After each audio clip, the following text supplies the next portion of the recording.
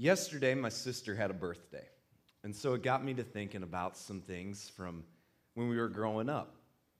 And I started to think back, and it's crazy the things that you remember, that you haven't thought about for years, but all of a sudden, when you just take some time to think about growing up, that you remember. And I haven't thought about this for years, but yesterday as I was thinking about my sister, a memory came up, and my sister would occasionally perform shows around the house, and I wouldn't really know what to do with myself, so sometimes I would just interrupt the shows, and sometimes she would play along, and other times she'd be really mad at me, and I just never really knew how that would go. Well, she was over at a friend's house, and I went with my mom to pick her up after they were done playing together, and they had put together a show, and so they were performing their show, and I got really bored, as little brothers tend to do. And so as they were performing their show, I decided that I was going to be the vendor in the crowd. I don't know why. I've always been a weird guy. I don't know what to tell you. But in the middle of their show, I was going around the room screaming, "Popcorn, get your popcorn here." And my sister's looking at me like, "What are you doing?" And her friend has no idea what I'm doing. She has no idea what I'm doing. And she's looking at me like, "What are you doing?" And rather than stop, I just keep adding different flavors of popcorn. So it just started with popcorn, and then it was caramel corn, and then it was cheese popcorn. All of that was available, and I just kept throwing all of that out there. And my sister is just looking at me like, "You are the weirdest guy ever," which may be true. But the fact of the matter is she knew exactly what I was doing because she had seen me do it before. But I'd never done it in front of others. I'd never done it in front of other people. And so what she would sometimes play along with at home, there was a different standard because other people were involved. So we would act one way at home, but a different way when other people were there. And that's a lesson that we all have to learn in life. All of us learn that lesson at some point in life, that we can act one way at home, but then we have to act another way when other people are present. And it's a lesson that the church in Corinth also had to learn. And that's what we're going to look at today as we continue our look at 1 Corinthians 14. So if you have your phones or your tablets, follow along on your Bible apps at home as we go and dive into 1 Corinthians 14, beginning in verse 1, where we read these words. "Pursue love and earnestly desire the spiritual gifts." Pursue love and earnestly desire the spiritual gifts. Now, we've talked a lot about this the past few weeks. We've talked about gifts and how God gives all of us talents, gifts, and abilities, and they're unique. They're different. They're not all the same. And that's by God's design, that we aren't all wired the same way, that God wires us differently for His plan and His purpose. And last week we looked and we saw the importance of love. Last week we saw how greater than everything is love. That love is the greatest thing. It is the thing that lasts. It is what God uses to define His nature. And love stands the test of time. Love lasts. So what we see right here is this continuation of these themes. Desire the gifts, and pursue love. Now, what pursuit says it's up to us. When we pursue something, that is dependent upon us. We have to put in the work. We have to put in the effort to pursue something. Pursuit, it's up to you. It's up to me. Love is our responsibility. That is up to us. We are the ones who have to pursue it. That's our job. That's our role. Our role is to go and to pursue something. That means we have to chase after it. We have to work towards it. It is a pursuit. It's on us. Desiring gifts is something differently entirely. That's not dependent upon us. Receiving a gift is not dependent upon the recipient. It's dependent upon the giver. And that's why we've talked, never be upset with the gift that God has given you. Never be upset with the way that God has wired you. It's not up to you. It's up to the one who gives you a gift. And some of you have learned this at birthdays or Christmases the hard way because you've given 1,000 hints. You've let everybody know exactly what you want. and they're just not getting it. And so you wake up with anticipation and expectation. Like today's the day. You're going to get exactly what you wanted. And it ends poorly because somewhere that message was lost in translation. We've all been there. I remember one year for Christmas, I had no idea what to get my dad. I had no idea what to buy my dad for Christmas. And so I made the mistake of asking my mom, hey, Mom, you know Dad better than anybody in the world. What should I get him for Christmas? She thought about it for a minute and said, you know what your dad's been really wanting? I'm like, what? A scale. I went and I bought the man a scale for Christmas. A scale to measure his weight. I went and I bought him one for Christmas. And I watched his face as he opened the package and said, thanks, son. You got me a scale. And I wanted to throw my mom under the bus. I'm like, I didn't know what to get you. Mom told me to get you a scale. I had no idea. Anybody who's ever received a disappointing gift understands that getting a gift is not dependent upon the person who receives it. It's dependent upon the giver. And so it is with the way that God has gifted us. With the talents, the gifts, and the abilities that we have, it's not up to us. They're up to God. But love is up to you and I. It's our obligation. It is up to us to pursue that. That's on us. And then he continues. Especially that you may prophesy. For one who speaks in a tongue speaks not to men, but to God. For no one understands him, but he utters mysteries in the Spirit. On the other hand, the one who prophesies speaks to people for their upbuilding and encouragement and consolation. Now, we're going to tear this apart today, but understand at just the foundational level what we need to build off of, and that is this, that there were some people in Corinth, in the church, who were trying to impress other people by how spiritual they were. They were trying to impress other people by how spiritual they were. And so they were using some of the spiritual gifts in order to accomplish this. They wanted everybody to think that they were more spiritual than anybody else, and so they were using a couple of the spiritual gifts in order to facilitate that. And one of those gifts was the gift of tongues. Now, tongues had two primary outlets. One is a personal prayer language, and the second is a supernatural ability to speak foreign languages. Not that you've taken the time to learn and to speak in a foreign language, but just God in a supernatural way would enable somebody to speak a foreign language to communicate with somebody else. Prophecy, in a general sense, is proclamation. It's talking.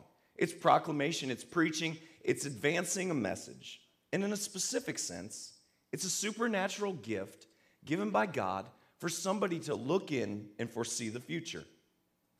Now, understand, you had to be very, very careful with this, especially in the Old Testament, because Deuteronomy 18:20 tells people that if you prophesy and it does not come true, you're to be killed. So you don't get more than one chance to be wrong, and if you're wrong, you're dead. So if you're telling people you have a message from God, it better come true, or else you're dead. Those are the stakes. And then he continues in verse 4 when he says these words. The one who speaks in a tongue builds up himself, but the one who prophesies builds up the church. Now I want you all to speak in tongues, but even more to prophesy. The one who prophesies is greater than the one who speaks in tongues, unless someone interprets, so that the church may be built up. Let me read those verses again. The one who speaks in a tongue builds up himself, but the one who prophesies builds up the church. Now I want you all to speak in tongues, but even more to prophesy. The one who prophesies is greater than the one who speaks in tongues, unless someone interprets, so that the church may be built up. All the spiritual gifts, not just these two, but all the spiritual gifts were designed by God with the goal that they always advance the fame and the cause of Jesus, not the individual. All the gifts that God has given us, the goal is to advance the cause and the fame of Jesus, not us individually. It's never about us personally. It's never about the person. It's always about the kingdom of God. It's always, always, always about Jesus. And God has given all of the gifts, and he's given us unique gifts and different gifts to advance his cause, not for individual credit or fame. But it's always, always, always to advance his purposes. Now, before 2020 completely lost its mind with everything that's been going on with the coronavirus, we got a prequel of how awful the year was going to be with the death of Kobe Bryant. And I don't know if you saw yesterday, it was announced that Kobe Bryant's going into the Basketball Hall of Fame, as he should. But there's a tragedy about the career of Kobe Bryant.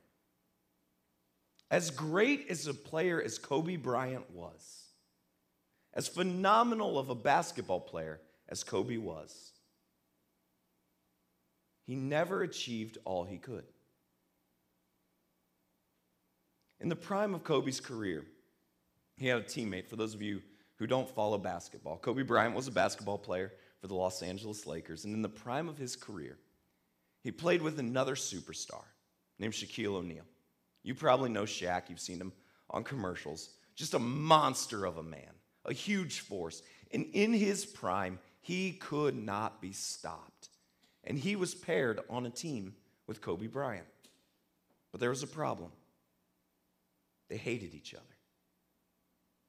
They didn't want to share the spotlight. They didn't want to share the basketball. They didn't get along. And as a result of Shaq and Kobe's inability to get along, as a result of them not working well together as a team, each of them retired. Did they win some championships? Yes. They were all all-stars, both MVPs. But each of them retired with fewer rings than they should have. Because as great of a player as Kobe was, and as great of a player as Shaquille O'Neal was, they couldn't figure out how to work together. It was always about them wanting to be the biggest deal. It was always about them wanting to score the most points. It was always about them wanting to get all the accolades, and their inability to work together well as a team caused both of them to retire with fewer championships than they should have. And so it can be in the church and in our relationships, where we try to elevate ourselves, where we try to make ourselves the central focus, when we want everybody to look at us rather than what God is doing. And if that's true of our legacy, then the sad fact is we don't retire with fewer rings, with fewer championships than we otherwise should have. The sad fact for us is that God chooses to do things through others and not allow us to be used by him to his fullest advantage. The church is never about a person. The church is never about one person or one gift. God didn't design it that way. He designed us to need each other, to be invested and engaged in one another's lives, and to complement each other. That is the design by God. Now, brothers, if I come to you speaking in tongues, how will I benefit you unless I bring you some revelation or knowledge or prophecy or teaching? If even lifeless instruments such as the flute or the harp do not give distinct notes, how will anyone know what is played? And if the bugle gives an indistinct sound, who will get ready for battle? So he says, if I show up and I speak to you in a language that nobody understands, what good is that? What good is that? It's not helping anybody. If I show up and I speak a language that nobody understands, it doesn't further the cause of the church. It's not doing anybody any good. That's not the point. And he says, if the flute and the harp aren't playing their specific notes, if they aren't playing in harmony, it sounds chaotic. I have a question for those of you at home right now. Now that everybody in the world's homeschooling, how many of you are regretting the fact that you made your kids sign up for band? How many of you hate the fact that right now you're having to listen to that, all because you thought it'd be a really good idea for you to learn an instrument? Be careful what you wish for, because you've just now gotten it. And he says if the flute and the harp, if they don't play in harmony, if they don't play the right notes, it's chaotic. It's horrible. And if the bugle plays the wrong notes, it doesn't move anyone to anything. And if you're walking in with your own agenda and trying for everybody to notice you and see how spiritual you are, you distract from the ultimate purpose and the ultimate cause. It's always about Jesus. It's never about us. It's always about Jesus. It's never about us. So with yourselves, if your tongue, you utter speech that is not intelligible, how will anyone know what is said? For you will be speaking into the air. There are doubtless many different languages in the world, and none is without meaning. But if I do not know the meaning of the language, I will be a foreigner to the speaker, and the speaker a foreigner to me.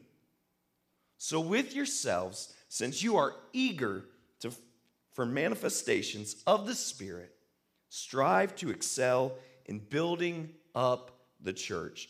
Be on the same page. Build up the church. It's always about the collective. It's not about the individual.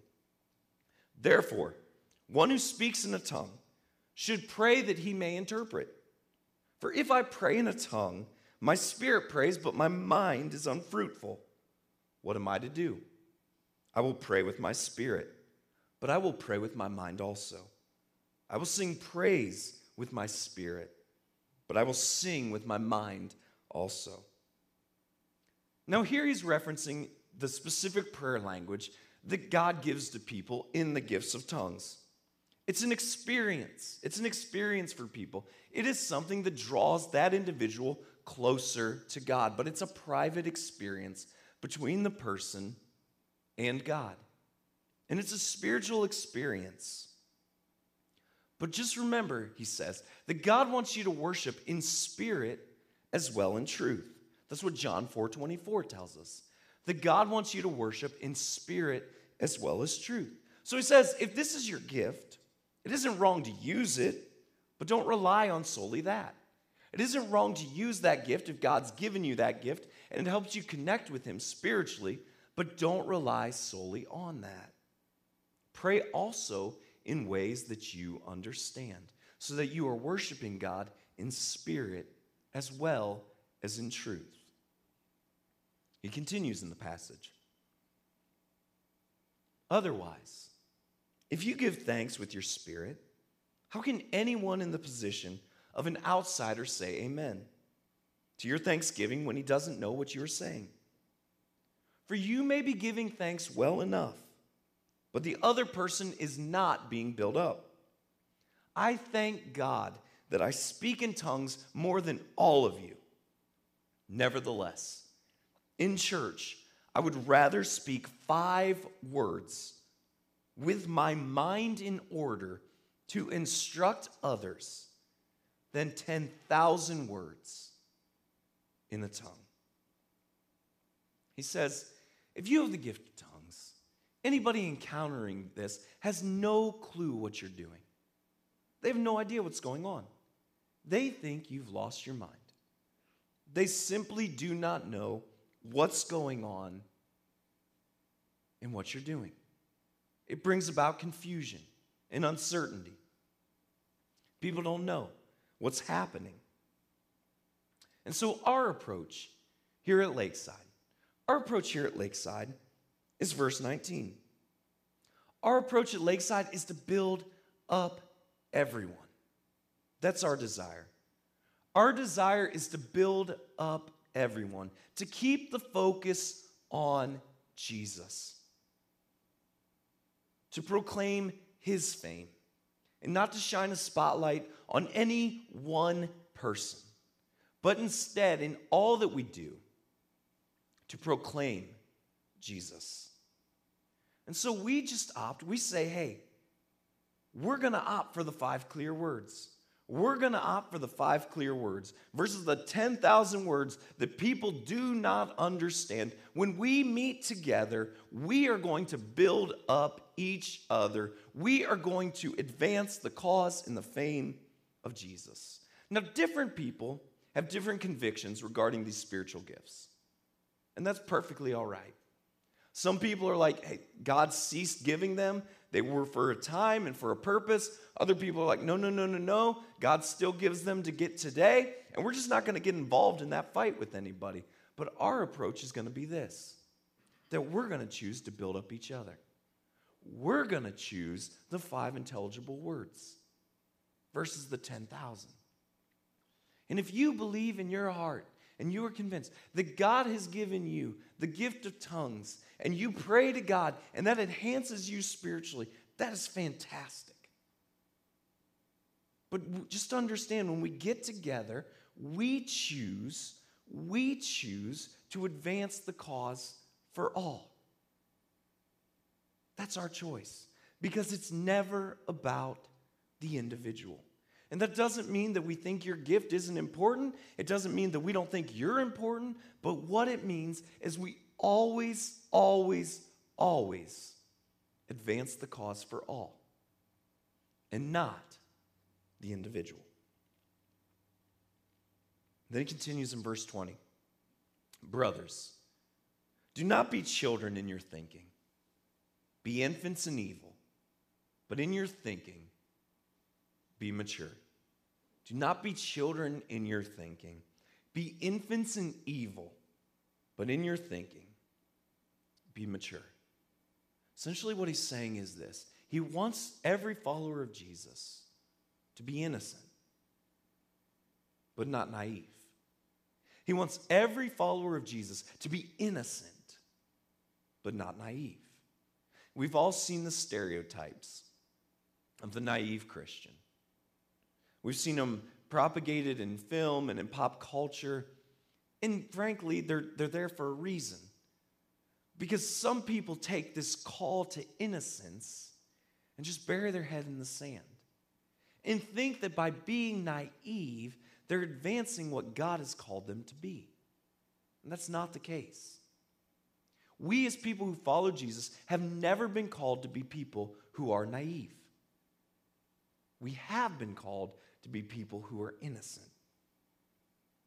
And why does he bring this about in the midst of all this conversation about spiritual gifts, and in the midst of all this conversation about not trying to one-up the purpose of the church to advance your singular gift? Why does he talk about the importance of being innocent but not naive? Because he wants us to understand this. That whatever the gifting that you have is from God. Whatever gift God has given you, whatever that gift happens to be, God wants your life to match your message. God wants our lives to match our message. It's easier to proclaim a message than it is to always live it out. But that's not the point. The point is, God wants your life to match your message. He wants the message that you proclaim and the message that we rally around, the hope of Jesus. He wants that to be a defining characteristic in your life, not just words that you speak. In the law it is written, by people of strange tongues, and by the lips of foreigners will I speak to this people, and even then they will not listen to me, says the Lord. Thus tongues are a sign, not for believers, but for unbelievers, while prophecy is a sign, not for unbelievers, but for believers.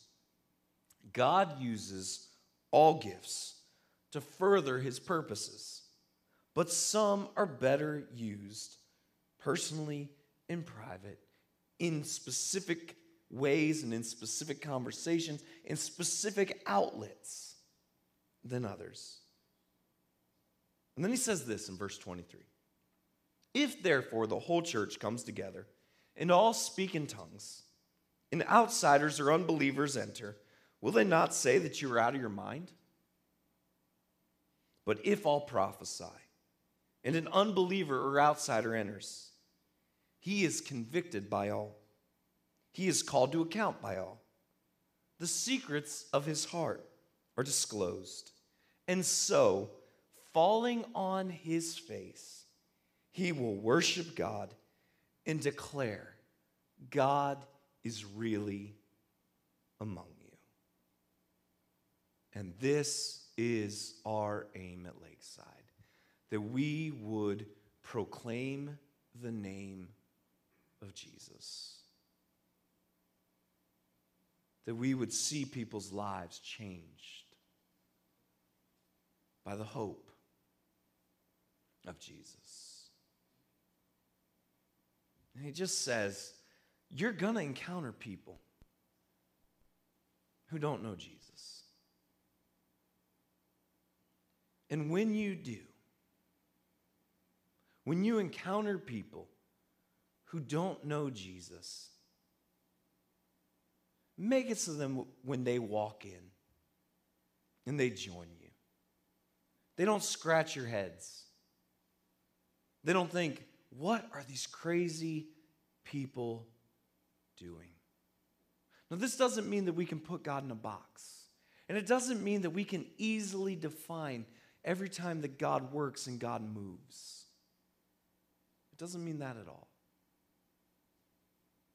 But what it does mean is that when we're together, we choose to build up each other.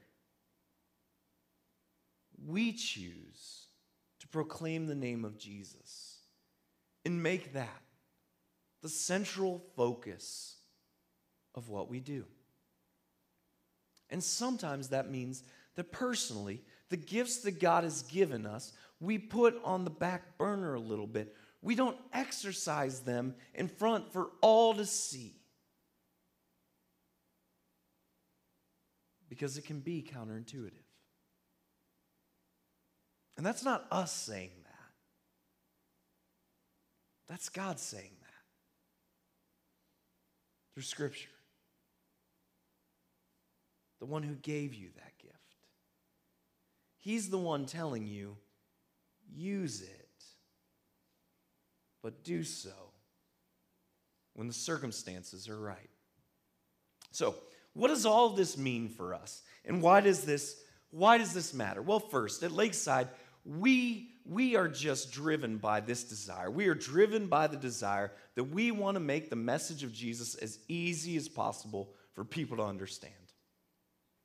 Without apology, we want to make the message of Jesus as easy as possible for people to understand. That is what drives us. It is what we want to do. We want to help people understand the message of Jesus to the best of our ability in the easiest possible way. That's our desire. Second, we bring about the greater good. When we get together, we do so to encourage everybody. We do so to spur each other on towards love and good deeds, as we're called to do. But we keep Jesus as the central focus. We do not build ministry around a person or a team of individuals. It's not about us. It's about Jesus. So we strive to be a place that people who don't know Jesus can come and learn about Jesus in a way that is easy for them to understand so that they can make the decision to follow him. And we exist as a community that desires for every person to use the gifts that God has given them. Not for them to get noticed, but for the cause of Jesus to be advanced, for his glory. It's always about the greater good, and that is the message of Jesus. So wherever you're gifting, however you have talents and abilities, make sure that they're used. But make sure their use is ultimately to proclaim the fame of Jesus. God, I pray that we would be people who help those who are far from you enter into a relationship with you.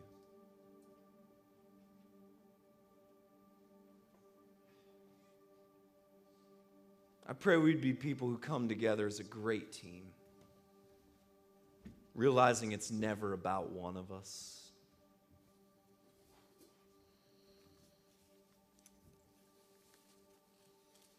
God, I pray you'd work in this place.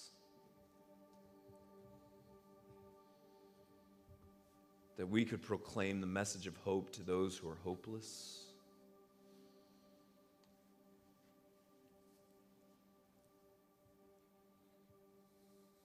That we would be a church of people who come together, however they're gifted,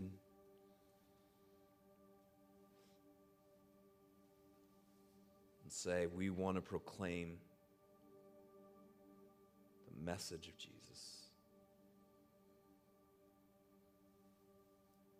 God, that you would work through us, around us, and in spite of us for your glory.